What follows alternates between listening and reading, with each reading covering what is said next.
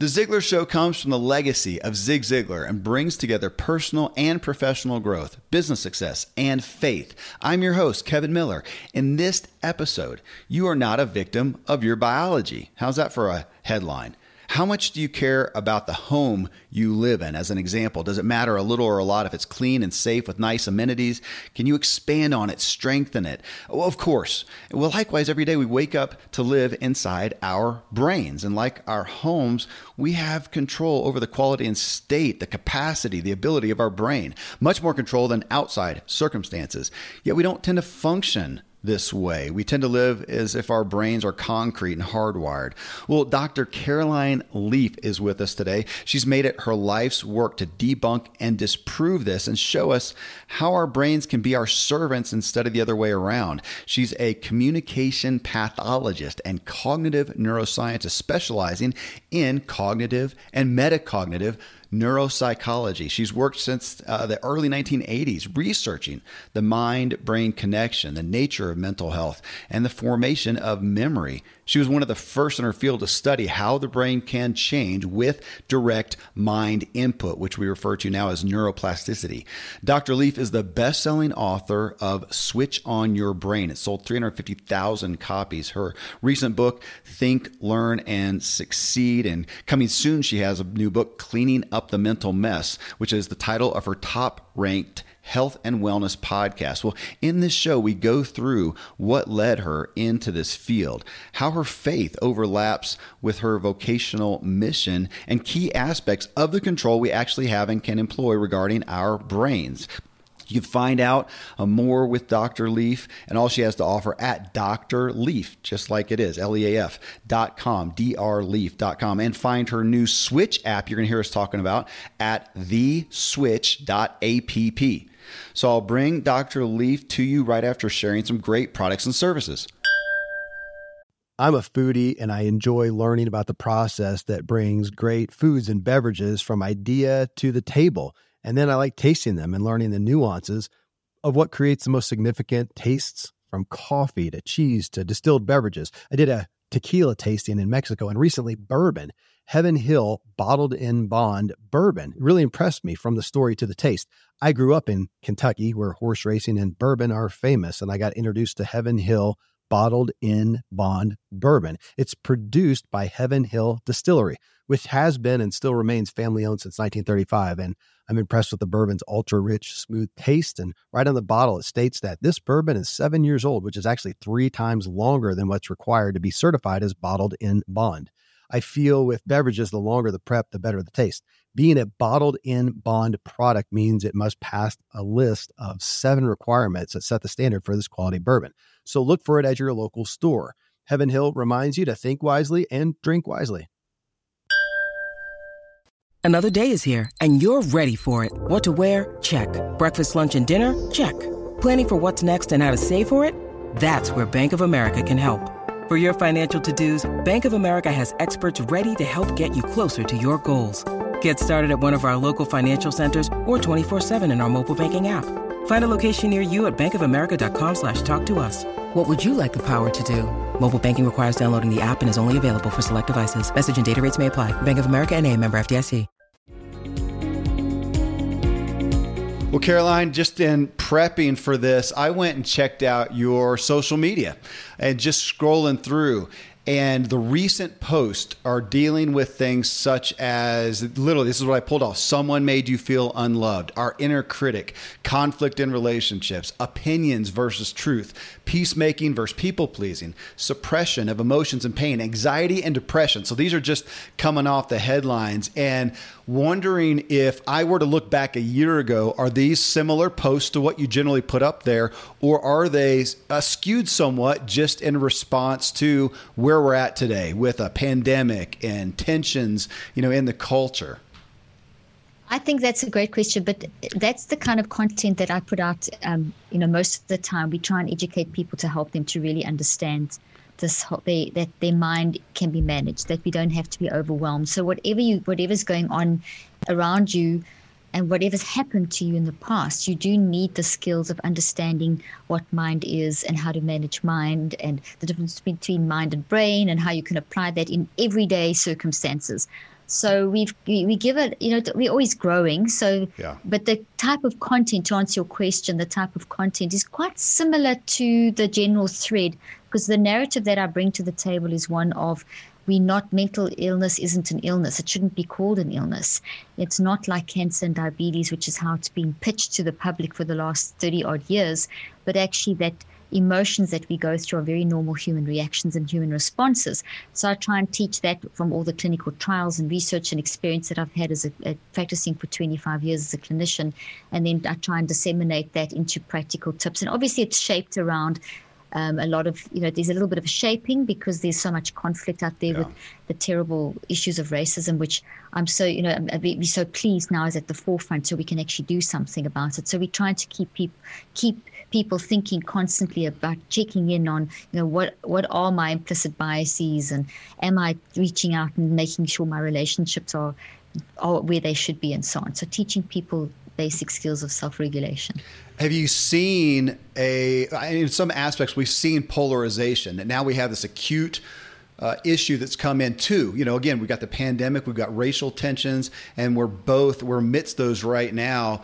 Do you see, talking about mental health, a polarization where, as this has come in and made things more acute, issues more acute for people, that we have some people who are rising to that, but that we have a fallout, mental health wise, again, a fallout of people where they didn't have the bandwidth or margin for this to begin with, and now we're seeing a bigger gap or a divide? Yes and no. So yes, that there is definitely a change in mental health, and a change that is being touted as being a problem. I don't see this change as a problem. I see this change as a very good thing. I think that what's happened in this, besides the fact that COVID is an acute crisis, that is something that all of us have had to learn how to manage in the context of our own lives, and that's different for each person, and that's an acute situation. So that's on top of everything else. But in terms of how that's affected mental health, it's how you look at it. It's the questions you ask, and it's the view that you take. So there's one view that makes it very fearful, and it's a view that says, "Oh gosh, mental ill health is on the rise. People who were battling already are battling more, and those that weren't battling are now mentally ill." And so there's a narrative that's being espoused out there that worries me, that concerns me, because it's saying that we've got more and more mentally ill people. Right. And as soon as you say the word illness, there is the immediate link to cancer, diabetes, etc., etc., and the hardcore physiological and not psychological body things that can go wrong with your brain and your body.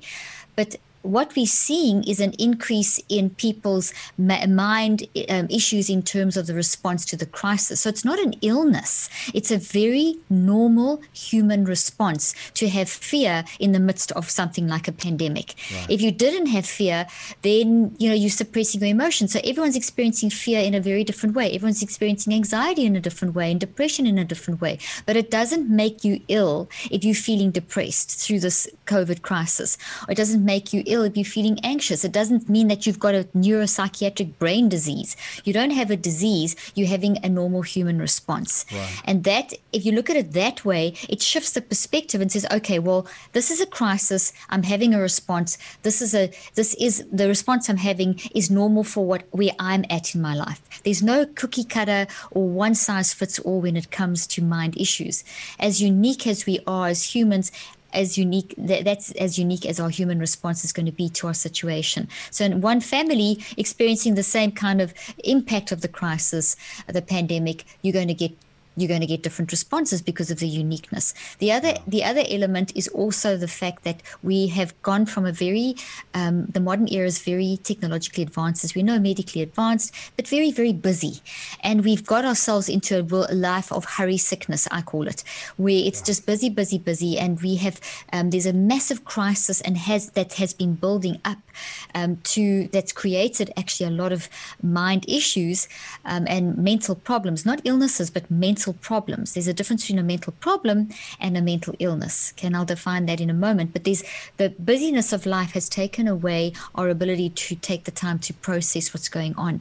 And on top of that busyness, where we've always got to be doing something and we're not taking time to actually process through our stuff, we have this message of the self-help industry and positive psychology that is saying, if you feel any kind of negative emotion, that's bad. So we've got a very strong, so up to COVID, we've had the message of, if you feel any kind of discomfort, any kind of mental discomfort, there's something wrong with you, you need a diagnosis, you need a label, you need medication. And that message has been growing for 30 years and has created terrible problems. Add that to the hurry sickness, where people are so busy that they're not taking time to process stuff. That exacerbates the problem. So now people are saying, I'm so busy, and people are feeling tired and anxious because they're busy and they're not thinking, which your brain needs to do. And on top of it, we're being told you mustn't feel any negative emotions. So it's a very confusing message that the public has received. So we moved into the COVID era with already a very negative mental health situation that has been getting progressively worse over 30 years. And the interventions that have been offered for the last 30 years have not helped. They have been very negative. They've caused a lot of problems. So now we're in an acute crisis. And then on top of this, in the midst of this acute crisis, we have all these terrible racist issues like with Breonna Taylor and George Floyd, which have brought something that needs to be addressed to the table, and also created further polarization. And then within the pandemic, the management of the pandemic by politicians and scientists and people, and it's become so political. A medical thing has become a political thing. So you add all of that to already a bad situation. So you have something that looks pretty bleak. But in the midst of the bleakness, I see tremendous hope, because what the COVID situation has created is an opportunity for people to slow down. You've been forced to slow down. Quarantine has forced us to relook at our values. Or the hurry sickness has changed. You know, it's different. You're at home now, most people, or things have changed dramatically. Yes, that doesn't bode well for financial reasons, but it has helped people to start digging deeper and face what's going on inside of them. And when we start thinking more deeply, we get in touch with the deepest part of us, and that's very healthy. And so it's painful. It's very painful facing stuff, but there's stuff that we push down, which is very dangerous and causes brain damage. We have to get that stuff out, face it, and deal with it. So it's painful, but then you get through the pain and you get through the other side.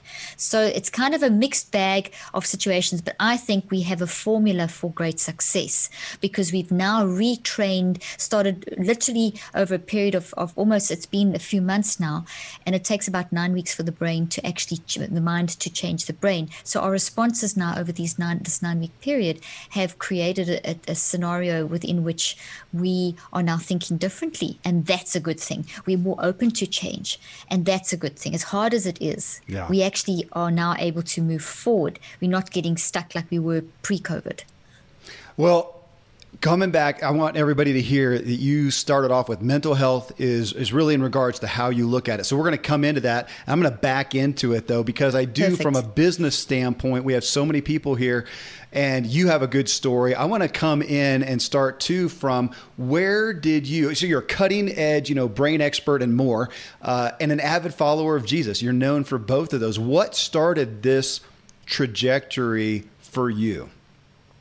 So just before, what really started the trajectory was a desperate need for people to recognize that they have the power in their mind to be able to capture thoughts and renew their mind. And I saw in the 80s, when I was training and doing my initial research, a philosophy growing that said that your brain can't change. So I was trained in the era that was, that's it. If you, whatever genetics you've been handed, whatever trauma you've gone through, that's it. Whatever brain damage, there's pretty much no hope for you. Your brain can't change. Therefore, you just have to learn to live with what you've got. And that I found very negative, and so I challenged that scenario. And in my first research, I started looking at ways of disproving that and showing that the mind is not the brain. The mind is separate from the brain. And I'll just hold up a brain so people can have a visual image. We look at the brain, and everyone sees brains all over the place, and there's so much emphasis on brain. We've actually become very brain-centric or very neurocentric in our society, and everything's about the brain. Now, the brain's amazing. I've studied it for 30 years, and we keep learning new information, and it's phenomenal. It's a phenomenal organ.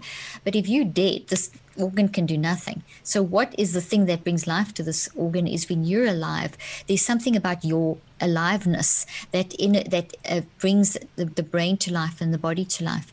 And that aliveness is your mind. It's you. It's your mind. So mind is this very big word, this very all-encompassing word that encompasses a unique ability that humans have to think and to feel and to choose. So those three things go together. So your mind is your ability to think and to feel and to choose. When you think, you feel. When you think and feel, you choose. They always work together on a conscious level. At around about, you're aware of that around every 10 seconds. And then at a non-conscious level, we can define that as well, at about 400 billion actions per second. So the first thing in my journey was to help show through research that you are not your brain, but that you are your mind, and your mind works through your brain. So there's a relationship between you and your brain, because your brain is part of your body. So it's a relationship where it's separate but inseparable. So you express your mind through your brain. You need to use your brain to build the thoughts in order to be able to talk and live life, etc. But the brain doesn't control you. You're not a victim of your biology.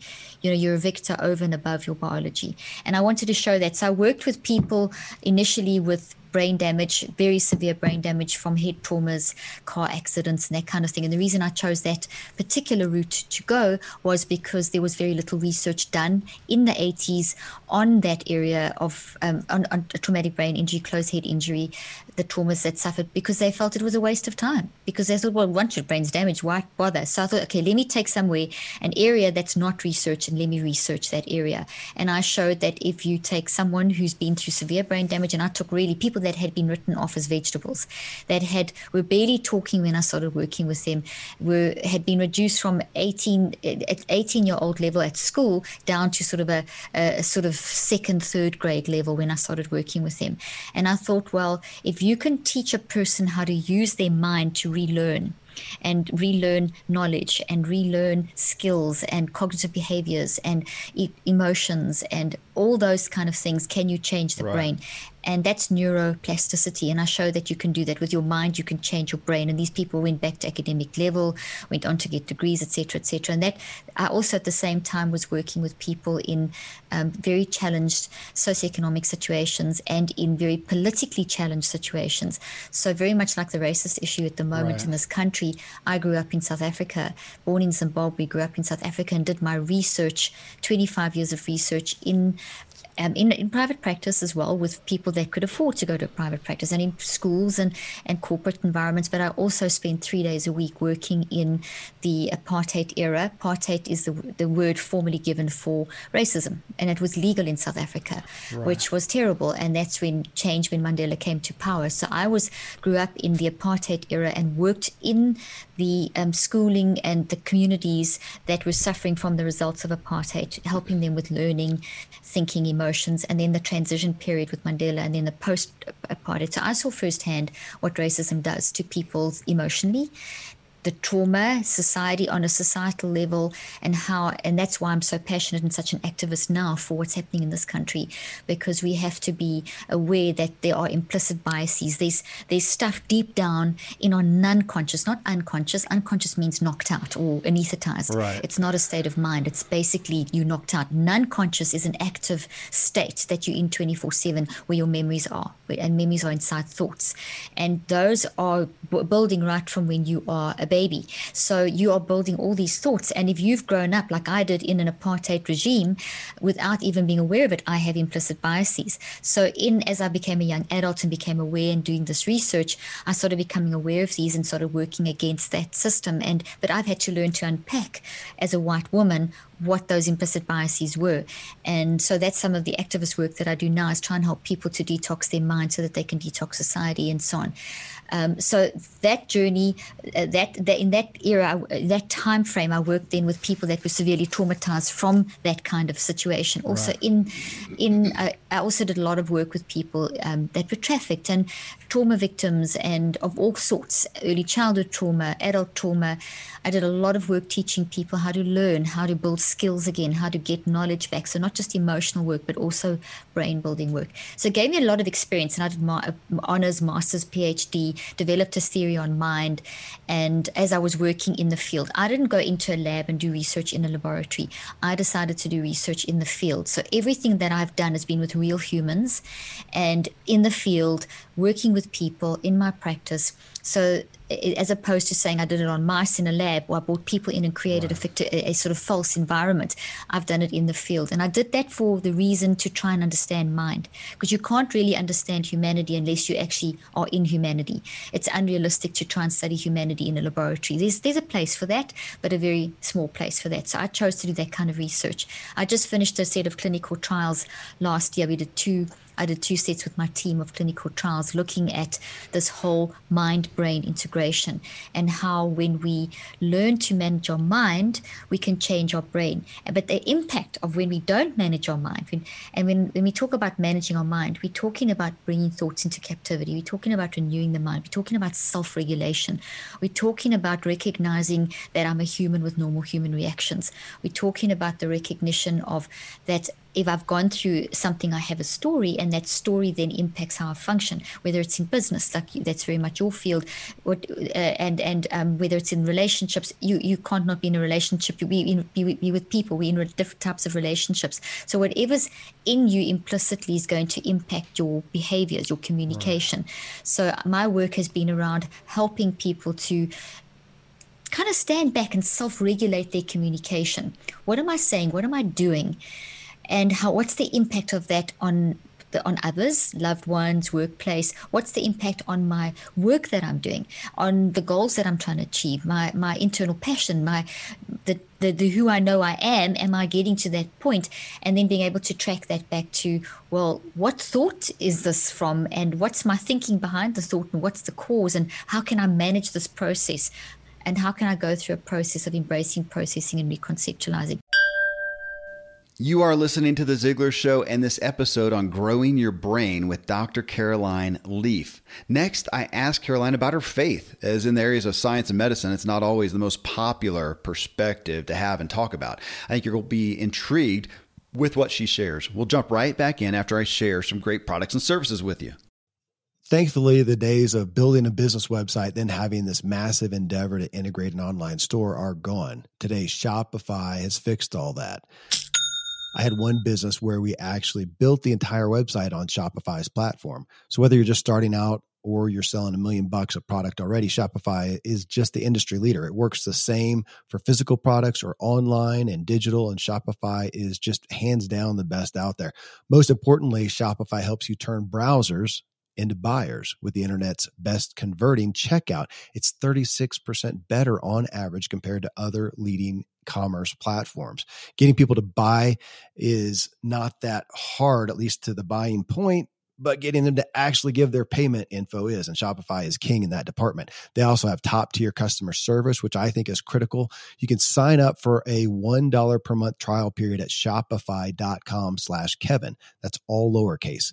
Go to shopify.com/Kevin to grow your business no matter what stage you're in. Shopify.com/Kevin.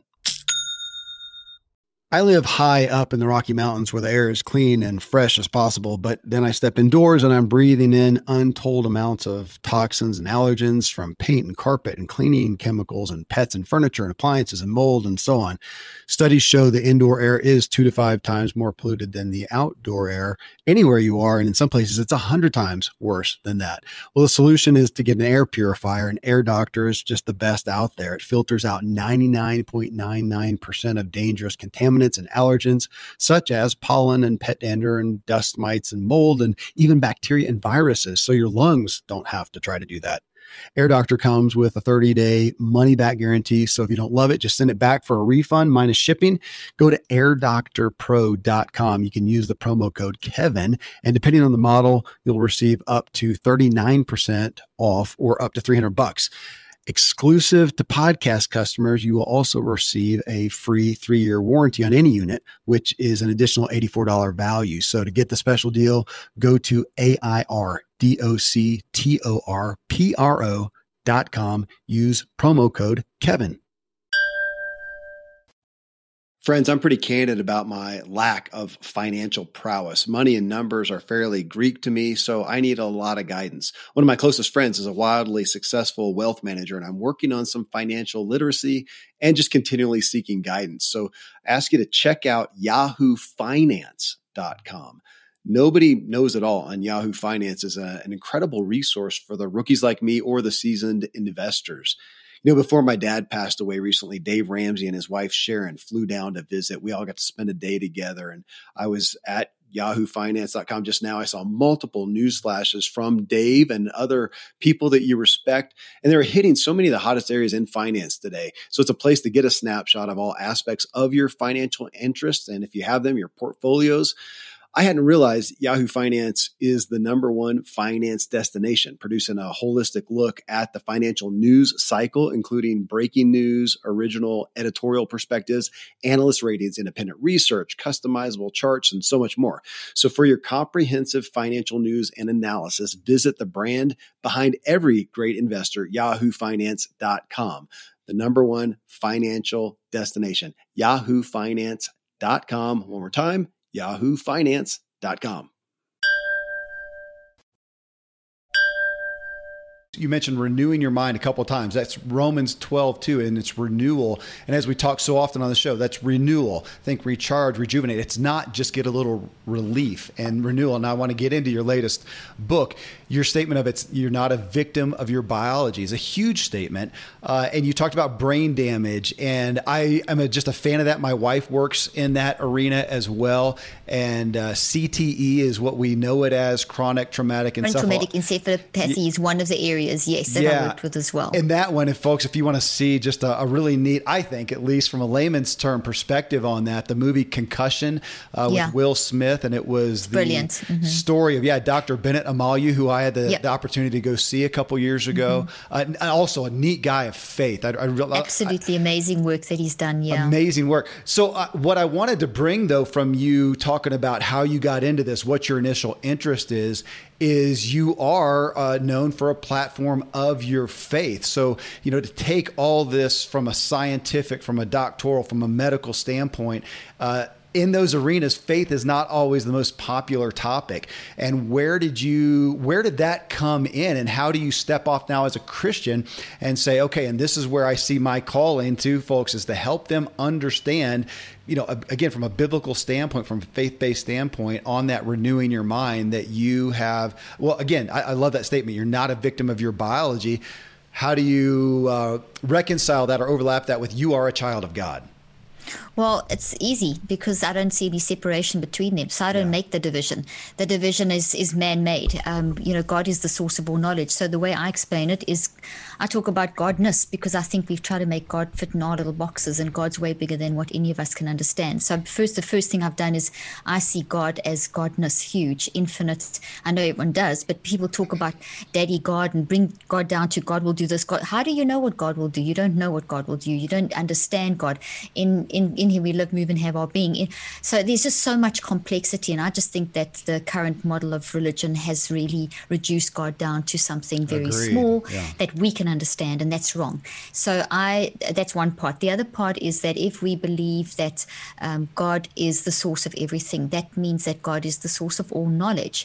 And if you look at the word science means, it comes from the word sclera, which means knowledge. So therefore, science is knowledge from God. So there is no separation. So I always say science and spirituality are the same thing, two sides of the same coin. If you go talk about the whole sort of religious side and scriptures and all that sort of thing, that's kind of the story, whereas science is the how-to. So knowledge, it can never be separated from spirituality, and it never was.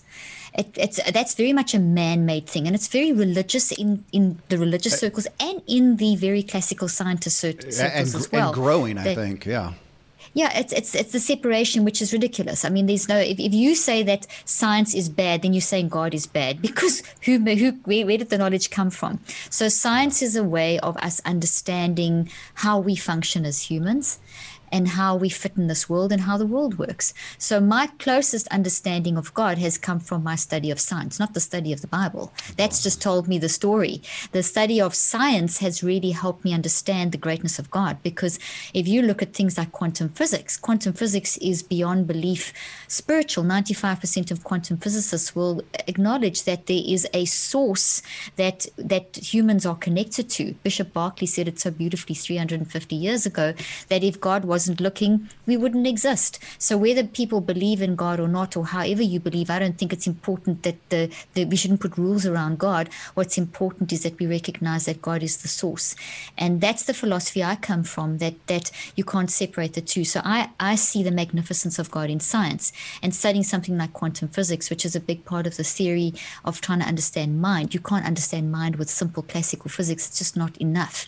You have to use classical physics is more sort of the neuroscience, how brain works, but quantum physics tells us a lot more about the fundamental things. So talking about energy waves and photons and things that Einstein spoke about, that is gravitational fields. When you start looking at those things, you start seeing the power of humanity. When you start looking at work like Sir Roger Penrose, who has done quantum calculations to show that we immersed in gravitational fields that have the values of love. And that was fascinating for me, that and I'm simplifying some very complex stuff here, but that goes to the scripture of in God we live, move, and have our being. So if we are immersed in love, we're made of love. At our most, you can see a physical body, but we can go inside and eventually it's cells, and from cells it's smaller parts in the cells, and eventually down to particles, and eventually those particles behave as waves. So when you look at us, we are waves and we are particles at the same time. So there's this combination, this almost surreal kind of perception that and of the infiniteness of God is built into us, and that's our fundamental nature, and it plays out in the physical that we see. But the physical that we see, and we see all those scriptures, the physical that we see is just tiny compared to the invisible that we can't see. And the invisible that the Bible talks about really is the quantum physics concept, or helps us. Quantum physics really helps us to start seeing that view. So that's where science and spirituality have really enabled us to be able to, really like things like bring all thoughts into captivity. All thoughts. A thought is a very complex thing. And if we've got to bring all thoughts into captivity, that's an instruction. But how do you do that? People say that scripture all the time, renew their mind. People love saying those scriptures, but what are they doing? They're in the same rabbit hole, hamster wheel, not rabbit hole, going round and round in the same ruminations, same complaining, same whatever, and not progressing forward, and then taking scripture and whacking it on like a band-aid. You can't do that. You can't use God as a genie and scriptures as a magic potion. And I know that sounds almost challenging, but we've got to be super careful that we aren't doing the work of what's inside of us. We've got to look inside of us, and that's very clearly laid out as well with models like David. David messed up big time, and the story of David is a story that shows you that people make bad decisions. They think, feel, and choose and make bad decisions, and those bad decisions will lead to physical ailments. David got sick with that when he knew he was wrong, and you've got to get. David got depressed. Jesus got depressed. I mean, before people have a fit when a freak out about that, think of Jesus in the garden. Depression's not an illness. Jesus experienced depression, anxiety, all of the emotions that we as humans, all the negative emotions, Jesus experienced that in the garden, because that's what Jesus did. Jesus modeled for us in the garden that you're not supposed to hide and drag a thought into captivity. You're supposed to get in and face the issue. So the cross has a very strong link to how we're supposed to be managing our minds, where we're supposed to face stuff that crosses the stuff that you're facing. And you've got to get into the space, which is the garden, where you face that stuff. So you've got to embrace the issue. So, and how do you get there? You've got to listen to the signals. You've got to listen to depression, anxiety, OCD, psychotic breaks, all these things that people are told as, ADD, those are not illnesses. Those are simply adjectives. They are descriptive words. They are responses. They're not its. They're not an it. They're not a something like cancer's a something. It's an it. We can define it. We can identify it. We can do something with advancing techniques. But depression doesn't have that clear defined parameter. The depression is a response. And if two people are depressed, their depression is not from the same cause. You can't say that the brain's damaged, that's why you're depressed, you have clinical depression. That completely is insulting. It's overriding the person's story. And Jesus shows us in the garden that you have your own unique narrative. But you've got to face your narrative. So you need to use the depression and the anxiety and the frustration and the irritation and the worry and all that stuff. And you've got to use that as signals, embrace them, celebrate them, not because of them being negative, but celebrate those emotions because they are telling you something. They're messengers. They are signals. They are telling you that there's something going on. So getting in the garden is an embracing of that process. And then it is a processing through, moving forward. If you notice, processing is a progressive thing forward. Processing means you're moving to an end point, and that end point is going to reflect a change in your life. Whereas if you just drug something, you haven't got rid of it. It's still there in your brain because thoughts are real, and we can maybe quickly discuss that in a moment. But you've got to embrace, you've got to process, and you've got to reconceptualize. You've got to look at it differently. And Jesus shows us that Jesus sweated blood. So there's a whole connection between the mind and the physiology.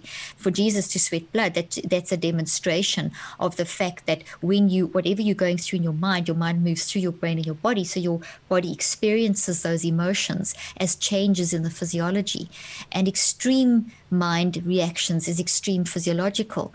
And that's what would happen, for example, when you sweat blood, or when you have low-grade inflammation, or when you start getting cardiovascular issues or autoimmune issues. Your mind is impacting your body. And yes, those issues, cardiovascular and cancer and things, can also come from food and from medications and from exposure to chemicals. But your mind is the main factor in determining the physiological health of the brain and the body.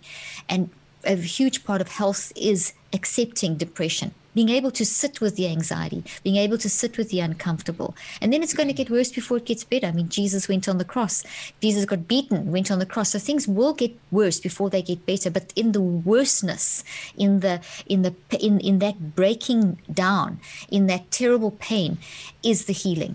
And that's what we see in the brain with neuroscience. We see so clearly that when someone is starting to embrace and work through the depression, we see massive changes in the neuroplasticity of the brain, and then you'll rise again. But you have to go through the pain point to rise again. And that pain point is a reconceptualization. So that's kind of the overarching philosophy, where I don't believe that depression, etc., are illnesses. And even anyone who said that, it's actually not a scientific fact at all. They're not illnesses. They can cause illnesses because they work through the brain and the body. It's logical. If your brain and body are experiencing this flood of energy that's toxic from a toxic experience, and you're not managing that, your brain will suffer. And that's what we saw in my most recent clinical trials. I mean, we saw people's brains, the energy waves, the alpha, delta, theta, alpha, beta, and gamma, show us the energy response in the brain over the different structures of the brain. And the brain wants balance. And when we are managing our mind, when we are saying, okay, I'm depressed because of, I feel depressed because of, and then you start searching for the issue, and you're still feeling the depression, but we see a shift in the brain in a positive way. We see more balance. But if someone's denying or pushing down the depression or not managing it, we see the energy in the brain dropping, and that affecting the sleep and affecting damaging, causing actual literal brain damage. But you can change that. So you never. If you've got brain damage from depression, which we do get, you can heal the damage from managing the depression. And that's the beauty of neuroplasticity, that we're not stuck, that you can, as you direct your neuroplasticity, as you direct your mind, it's directed neuroplasticity. You change your brain, you fix your brain. You're doing brain surgery without the blood. So that's very powerful. That's what we showed in our clinical trials just recently, the most recent ones. Very interesting results that we had there. Well, when you talk neuroplasticity, I want to hit on that because, I mean, you talk in the book and in your overall message so much about, just growing your brain. And when we talk about that, I know that people, including me, you generally have that thought of, oh, it's more knowledge. I'm going to just, get more knowledge in here, more understanding. Is it fair when we're to your aspect of growing the brain to say, so this is again layman's terms here, that if my brain's a 10,000 square foot warehouse with 6-inch walls, the more information, I can fill it full of stuff. I can fill it full of stuff and know more stuff. But growing the brain's ability, as you've talked about and alluded to so much already, is this more to the point of saying, no, I want my brain to have more capacity, more capability. I want that 10,000 feet to expand to 20,000 feet. I want those 6-inch walls to be foot-thick walls. I want a more capable machine, because then that's different than just saying just knowledge. It kind of goes to, I know in your book, I think it was Think, Learn to Succeed, where you talked about the myth of cognitive training being just memorization, rote memorization. And you said, no, that's not the point. We want a bigger ability. We want the ability to actually, well, you said to learn what to learn, need to know what to learn and how to learn, that we want comprehension, deep focus, understanding. Again, not just rote memory. It's just not how we think of culturally when we think of growing the brain. Exactly. Yeah. Very good summary that you've highlighted something very critical. Okay. So essentially, neuroplasticity, neuro means brain, plastic means to change. Our brain is a changing organ, and that's the work that I was doing back in the 80s, and it was there was a few of us around. Most people didn't accept it at that stage. By the mid-90s, once we had fMRI technology, we could see inside the brain and we saw the brain changing. So then neuroplasticity became more accepted. So basically, neuroplasticity means that your brain's always changing. It's never the same. From moment to moment, your brain is changing. You wake up in the morning, you use your mind. Remember, mind is not brain. Mind is thinking, feeling, choosing, and you start responding to the emails, the texts, the things of the day, your conversations. So your brain is, and that response is your mind thinking, feeling, choosing. And as it does that, it causes a electrical, chemical, and genetic change in the brain. So whatever your response becomes a physical structural change in the brain. And that change looks like a tree. So I've got a little plant here, which is an analogy I always use for explaining this, because what you are building all day long with neuroplasticity, because your brain's always changing, are little trees. So every experience is processed through your thinking, feeling, and choosing into a tree in your brain. So you're changing the structure of your brain all the time. And that's basically what neuroplasticity is. Okay. But there's a paradox attached to neuroplasticity. And that paradox is that you can also build a toxic tree. So I use this analogy of a wiry tree that I have dragged around the world with me. It's from South Africa, but it represents a toxic tree. So if you wake up and you're in a foul mood, or you get a really bad email or a text, or you just like, that's a negative for the day, etc., you're still building that in your brain. You're still thinking, feeling, and choosing. You're still responding. As a human, you cannot not respond. You wake up, you are responding to life. And that response is changing your brain. And that's what neuroplasticity is. So my point is that you can drive that neuroplasticity. You can direct that neuroplasticity by how you run your day. And my most recent book that I have just finished, it's actually on pre-order. It's called Cleaning Up the Mental Mess, is literally that, cleaning up the mental mess, the process. It's my most updated work in this area based on my most recent clinical trials. But essentially, from the time you open your eyes, you're driving neuroplasticity. So the neuroplasticity paradox is that you can build, through the choice of how you manage your mind, either toxicity or health into your brain. And just to use the healthy tree, this tree is what your thoughts look like in your brain. So you think, feel, choose, and you build. The result of thinking, feeling, and choosing is a building process. It's a structural change. You're using mind to create matter. And the matter you create is a tree-looking structure in the brain. And these little branches are called dendrites. And this tree is a thought. And if you think of a plant or a tree, they've got lots of branches. So this thought the thought is the whole tree. But what are the branches? They're the memories. So thoughts contain memories. So all the branches on here are memories related to this particular concept. So it could be a COVID-19 tree and all the information about COVID-19, and the little leaves are all the emotions related to COVID-19. So there's all the news and what you've experienced and how you're feeling. I mean, your experiences, and then the leaves are the emotions. So every thought is made up of branches, and those branches are memories. So all these things are memories. Memory is not something else. It's inside the thought. So the thought's the big tree, and the branches are the memories, the information, and the leaves are the emotions of the information. And these can always be changed, and they keep growing. And every next news broadcast that you read is, and actually it should be, if we're talking about COVID-19, probably we should put this one up, the toxic one, because it's like negative information. Yeah. But we've got to learn, to manage that so we can reconceptualize it by embracing this, what it's doing to us, and processing, and then we can reconceptualize. So what I did in my most recent clinical trials was, for 38 years I've been in this field, and I've been trying to understand how we build thoughts. So how we do this think, feel, choose, and build. And at nighttime, you're still thinking, feeling, and choosing, but it's a sorting process. So during the day, you think, feel, choose, and you grow thoughts. At nighttime, you think, feel, and choose to sort out the thoughts that you've built. So it's a sorting process. It's a kind of a housekeeping process. And that's kind of what dreams are. It's sorting out and getting rid of toxicity, and it's a sort of housekeeping function. So I have studied, and this is very complex, but I've developed theories of mind and studied what is this process and how do we do it? So when I worked with my patients, the science is always fascinating, but I had to simplify the science into techniques. So I developed techniques that I have been testing since 30 years ago, based on my research 38 years ago, and all my subsequent trials and work, and constantly advancing. So the clinical trial I did last year is the most recent updated version. And we actually put it into an app because we used app technology, because the advances in technology. So it's an app called Switch. So I'm just going to hold this up because this is what we used, because people might want to know, what did we do? So when we talk about mind management is using your mind to manage your brain, and hence your body.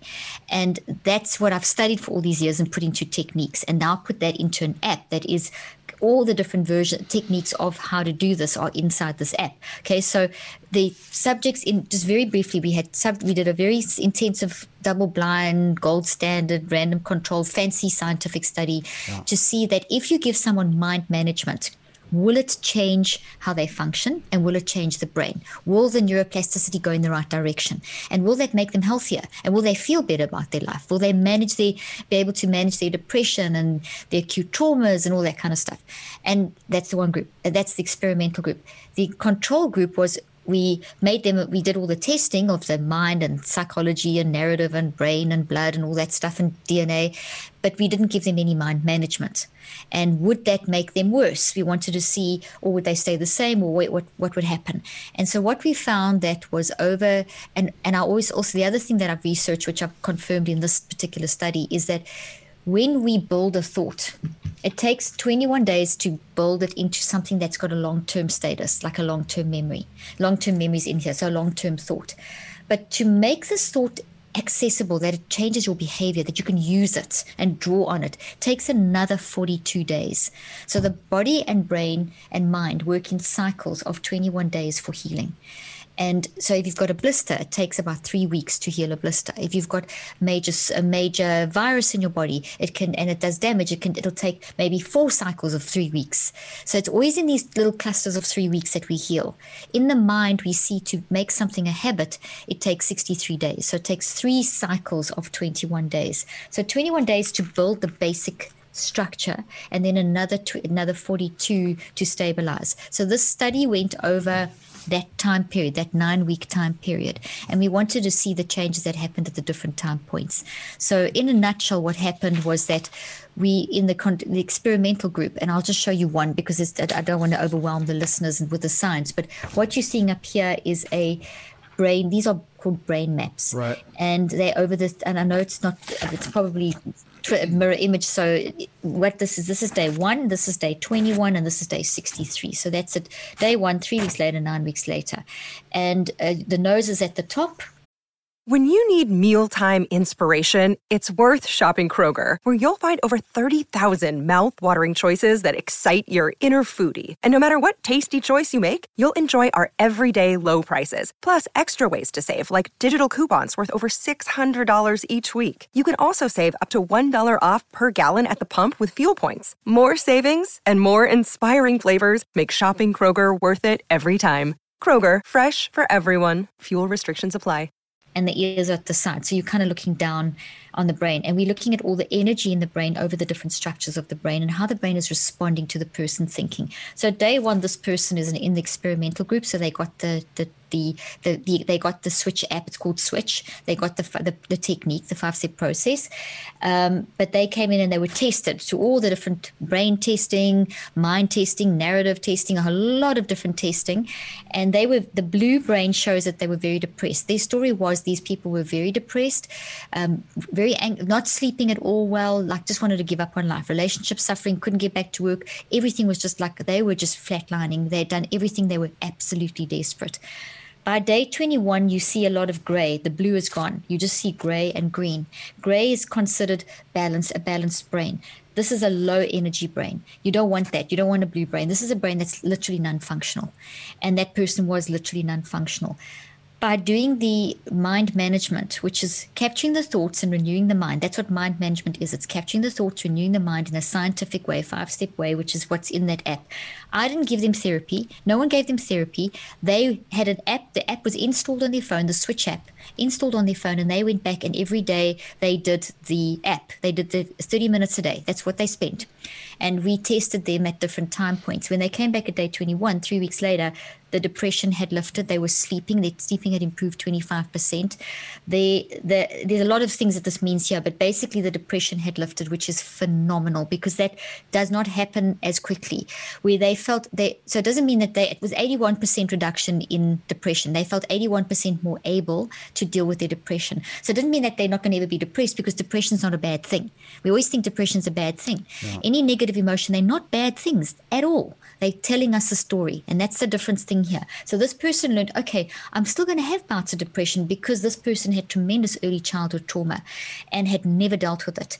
And this person was in the millennial, and their cellular health, their DNA, their biological age was 20 years older than the actual age. So their body health was at a 55-year-old versus, and they were a 32-year-old.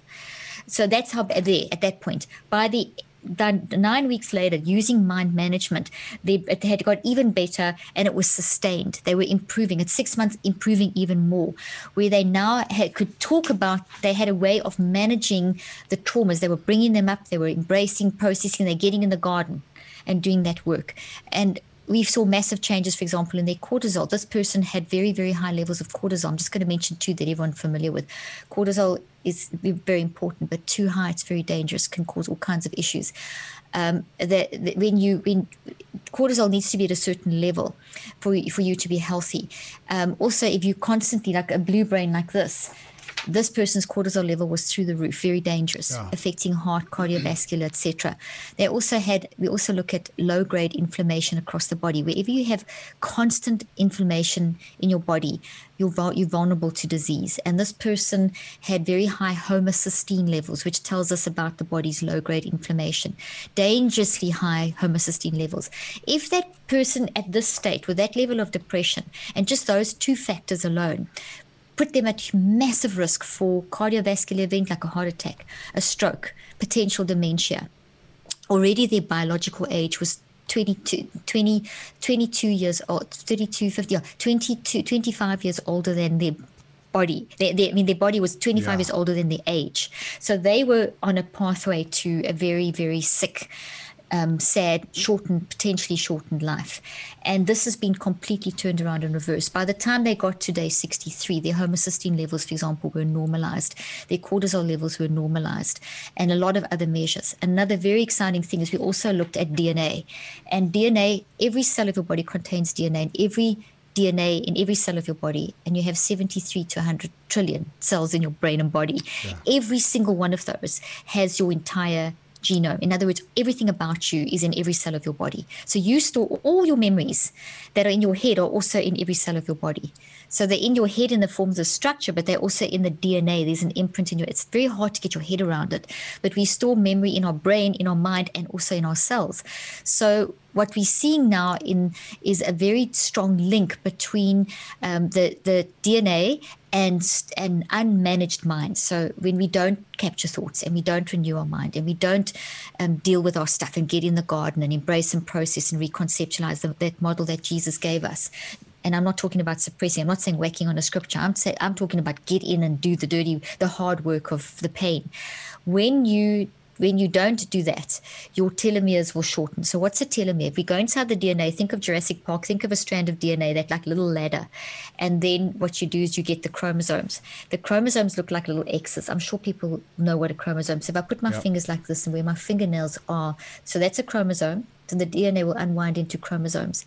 Chromosomes then have got little socks, or where my nails are, they've got these little things called telomeres. And I know this is heavy going, but a telomere is very important in terms of cell health. It's every second you make 810,000 new cells, more or less. Every second you are making 810,000 new cells. Yeah. The quality of those cells is dependent on what's going on in your mind.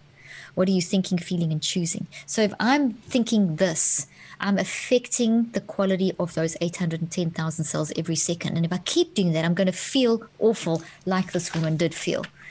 I'm going to, but if I can capture my thought and manage that and recognize where the depression comes from, that I'm not ill, I don't need to suppress it. I need to find out what this thought is, what the cause is, and reconceptualize it into a healthy thought. But I remember my story, as Paul said, once I was like that, but now I'm like this. That's reconceptualization. Yeah. You don't forget your story, but you reconceptualize it.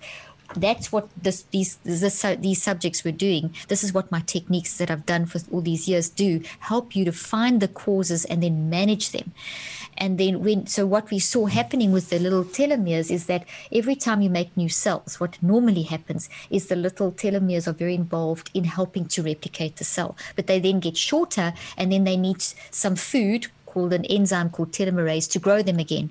And that enzyme you get when you sleep deeply. And there's a whole lot of going on. If we don't get our thoughts under control, we don't sleep enough, we don't get enough of the enzyme, we're not thinking correctly, we're chaotic in our mind's a mental mess. So these little fingernails, they don't stay long and strong. They get shorter and shorter. Think of a little shoelace. A shoelace, when the little plastic at the end of the shoelace is easy to weave through your tennis shoes or your sneakers. But if the plastic wears off, it's all frayed. Have you tried weaving a frayed thing? That's kind of what the telomeres are. If they wear off, it signals cellular ill health. It means your body is sick and vulnerable. And what we found was this is what hurt this particular person's telomeres were very short and damaged. But by the end of the study, they were significantly healed. The people that were in the control group, they didn't get mind management. Their brains got worse and worse and worse. They just got worse because all the testing made them aware of their issues, but they didn't have a way of managing it. So they got worse and worse. Their brain got more and more what we call a red brain, where there was huge firing, like a waterfall in their brain, and not even a waterfall, a tsunami. And that just was affecting their body. Their cortisol levels went up, their homocysteine levels went up, their telomeres significantly shortened in a very short period of time. So what I'm saying here is that we cannot separate the mind and the body. They're integrated, they're separate but inseparable. So they're two different things, but they work together. They will impact each other. So if we're feeding our body wrong, that feeds back into the mind. If you're not exercising, it feeds back. All these things work together hand in hand, but mind drives it all.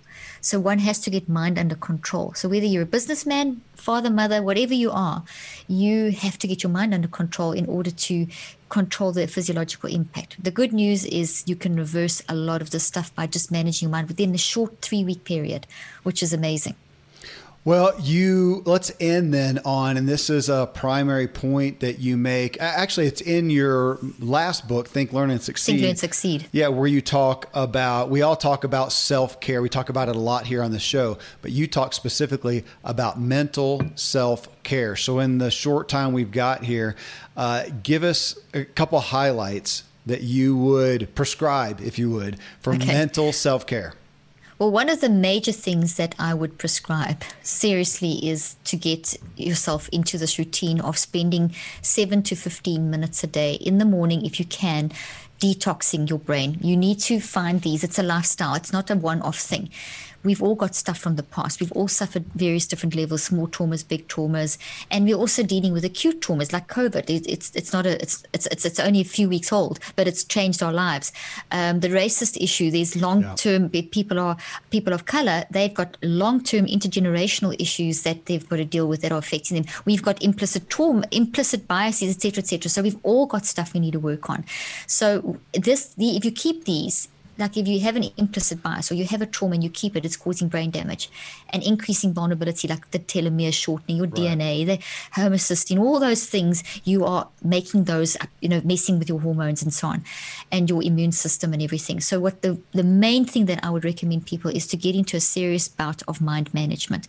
And as I said, my new book is on pre-order now, called Cleaning Up Your Mental Mess. They can get it there. Also, Think, Learn, Succeed, that book that you mentioned, there's a lot of techniques in there to help them people build their brain. So the 5 steps for building your brain, which is essential, which is part of neuroplasticity, where you grow your brain in a deep way. The Switch on Your Brain, I think you're familiar with this book. That's also got a lot of information that we've been talking about. And then the Switch app. So my first thing would be get into a program of detoxing and building. So this will detox your brain. Find the traumas and find the acute things and fix up the bad habits, toxic habits. We've all got toxic habits. It's also brain damaging. This book will help you build your brain. And you said earlier on, one of the questions you asked me was, we need to just go beyond just surface thinking. You can't just memorize stuff. You've got to understand stuff. Deep understanding goes to the point I made very earlier on, that in a hurry sickness environment that we live in, people don't think deeply enough. So the next major thing that I would recommend people do is brain build, to learn how to think, to grow your brain in a healthy way, grow connections in a healthy way. And that means learning new information, not just memorizing. Memorizing, there's all kinds of memorizing tricks that are fine in the temporary state, but you need deep understanding. We are deeply intellectual, brilliant human beings, and our brain feeds on understanding. So instead of just glancing through a whole lot of articles, take one and study it in a way that you could teach it. And that's brain building, and that I teach in here, and that's essential for mental health. People don't speak about it enough. It's a huge part. We'll be adding a whole component to the app. This whole brain building is going to go into the app as well. In terms of brain building, builds resilience. It builds strength. If you don't brain build, if you don't deep think every day, you actually build toxic waste in your brain. And it's like if you don't clean your teeth every day, eventually your teeth are going to fall out. That's what we're doing. We're damaging our brain by not learning. So there's the emotional, just in some, you want to work on the emotional stuff, and you limit that to the mornings, or whenever, a block in the day, but 7 to 30 minutes max to work on the hard stuff. Toxic habits, toxic traumas, acute traumas, the hard stuff. And then you should spend an hour or two a day brain building. And you might think, where have I got the time? Well, if you're at school, you're learning, so therefore you can use that to learn. If you're at business, you should be advancing yourself always in your business, so you can learn. You can do it in your Bible study. You can go and challenge yourself. So it's instead of just reading an article in the paper, on the news, just scrolling through your phone, select an article, and that's a really challenging one, maybe on the COVID-19 by a scientist, and go and study that. Use these 5 steps and study that. That's an hour of your day. So that brain building is essential to keep your brain clean. It's a form of housekeeping. It's a form of resilience building. And it's one of the best techniques for mental health. With all my patients, the first thing I would do was brain building. The first thing would be identity, but we haven't got time to talk about that. The second thing is brain building. And the third thing is detoxing. So, there's a lot more, but that's enough to start with. Yeah. So Cleaning Up the Mental Mess. So that's the upcoming book. And I know that's your podcast, which is doing really well, folks. You can find that in the health and wellness, I think, category of iTunes. Yes, health and wellness and mental health. Yeah. Okay. And the Cleaning Up the Mental Mess is on pre-order at the moment. It's only released next March, and the app is available on the iTunes and Google. The iTunes store and Google. It's called Switch. Okay. Switching your brain. So, Caroline, thank you. Thanks for taking the time, for sharing so much, for sharing your heart, and just for being with us again. And I am a huge fan of your work and of this process. How can we take in more and do anything with it if we're not growing our brain? So thanks so much. It's my pleasure. Thank you so much. Thank you for your great questions. I enjoyed them. Absolutely. Friends, I hope this gave you inspiration and confidence in literally growing and changing your brain. As Dr. Leaf said, and I titled this show with, we do not need to be victims of our biology. For people like the Ziglar audience, this is nothing but empowering and significantly good news. Again, you can connect with Dr. Leaf and all she has to offer at drleaf.com and find her Switch app that we talked about at theswitch.app. Coming up in episode 806, what makes marketers credible? Have you ever gotten irked by a personality who just seems to want to sell to you and promote themselves and doesn't come off as having your best interest truly at heart? It's a sore spot for so many of us, and we hit it on the head in this show. For many of you who are seeking to lead and influence others, and many of you who already are, you're going to want to tune in and see how you can better serve and care for your audience and how to and not to market and position yourself. So I start us off with a short clip from Zig Ziglar, where he references a story he used in his all-time best-selling book, See You at the Top. And it was a story about a guy who had lost a bunch of weight. And in this story, Zig talks about, here he is promoting this book, and he was really overweight. And he talks about what he did about that and his own credibility. So from that, I asked the Ziglar audience, with all the personalities, authors, speakers, podcasters, etc., marketing to you, what hurts their credibility most? So we got a barrage of responses, and a week later, they're still coming in. People get really frustrated and disappointed as we all look for people to lead and guide us, but we are so sensitive when we feel taken advantage of, not cared for well. So I think you'll resonate with many of the responses. And again, if you're seeking to lead, influence, and market to others, this is your filter to gain and retain credibility and have the success you want. Till then, folks, thank you as always for letting me walk with you as we inspire our true performance together.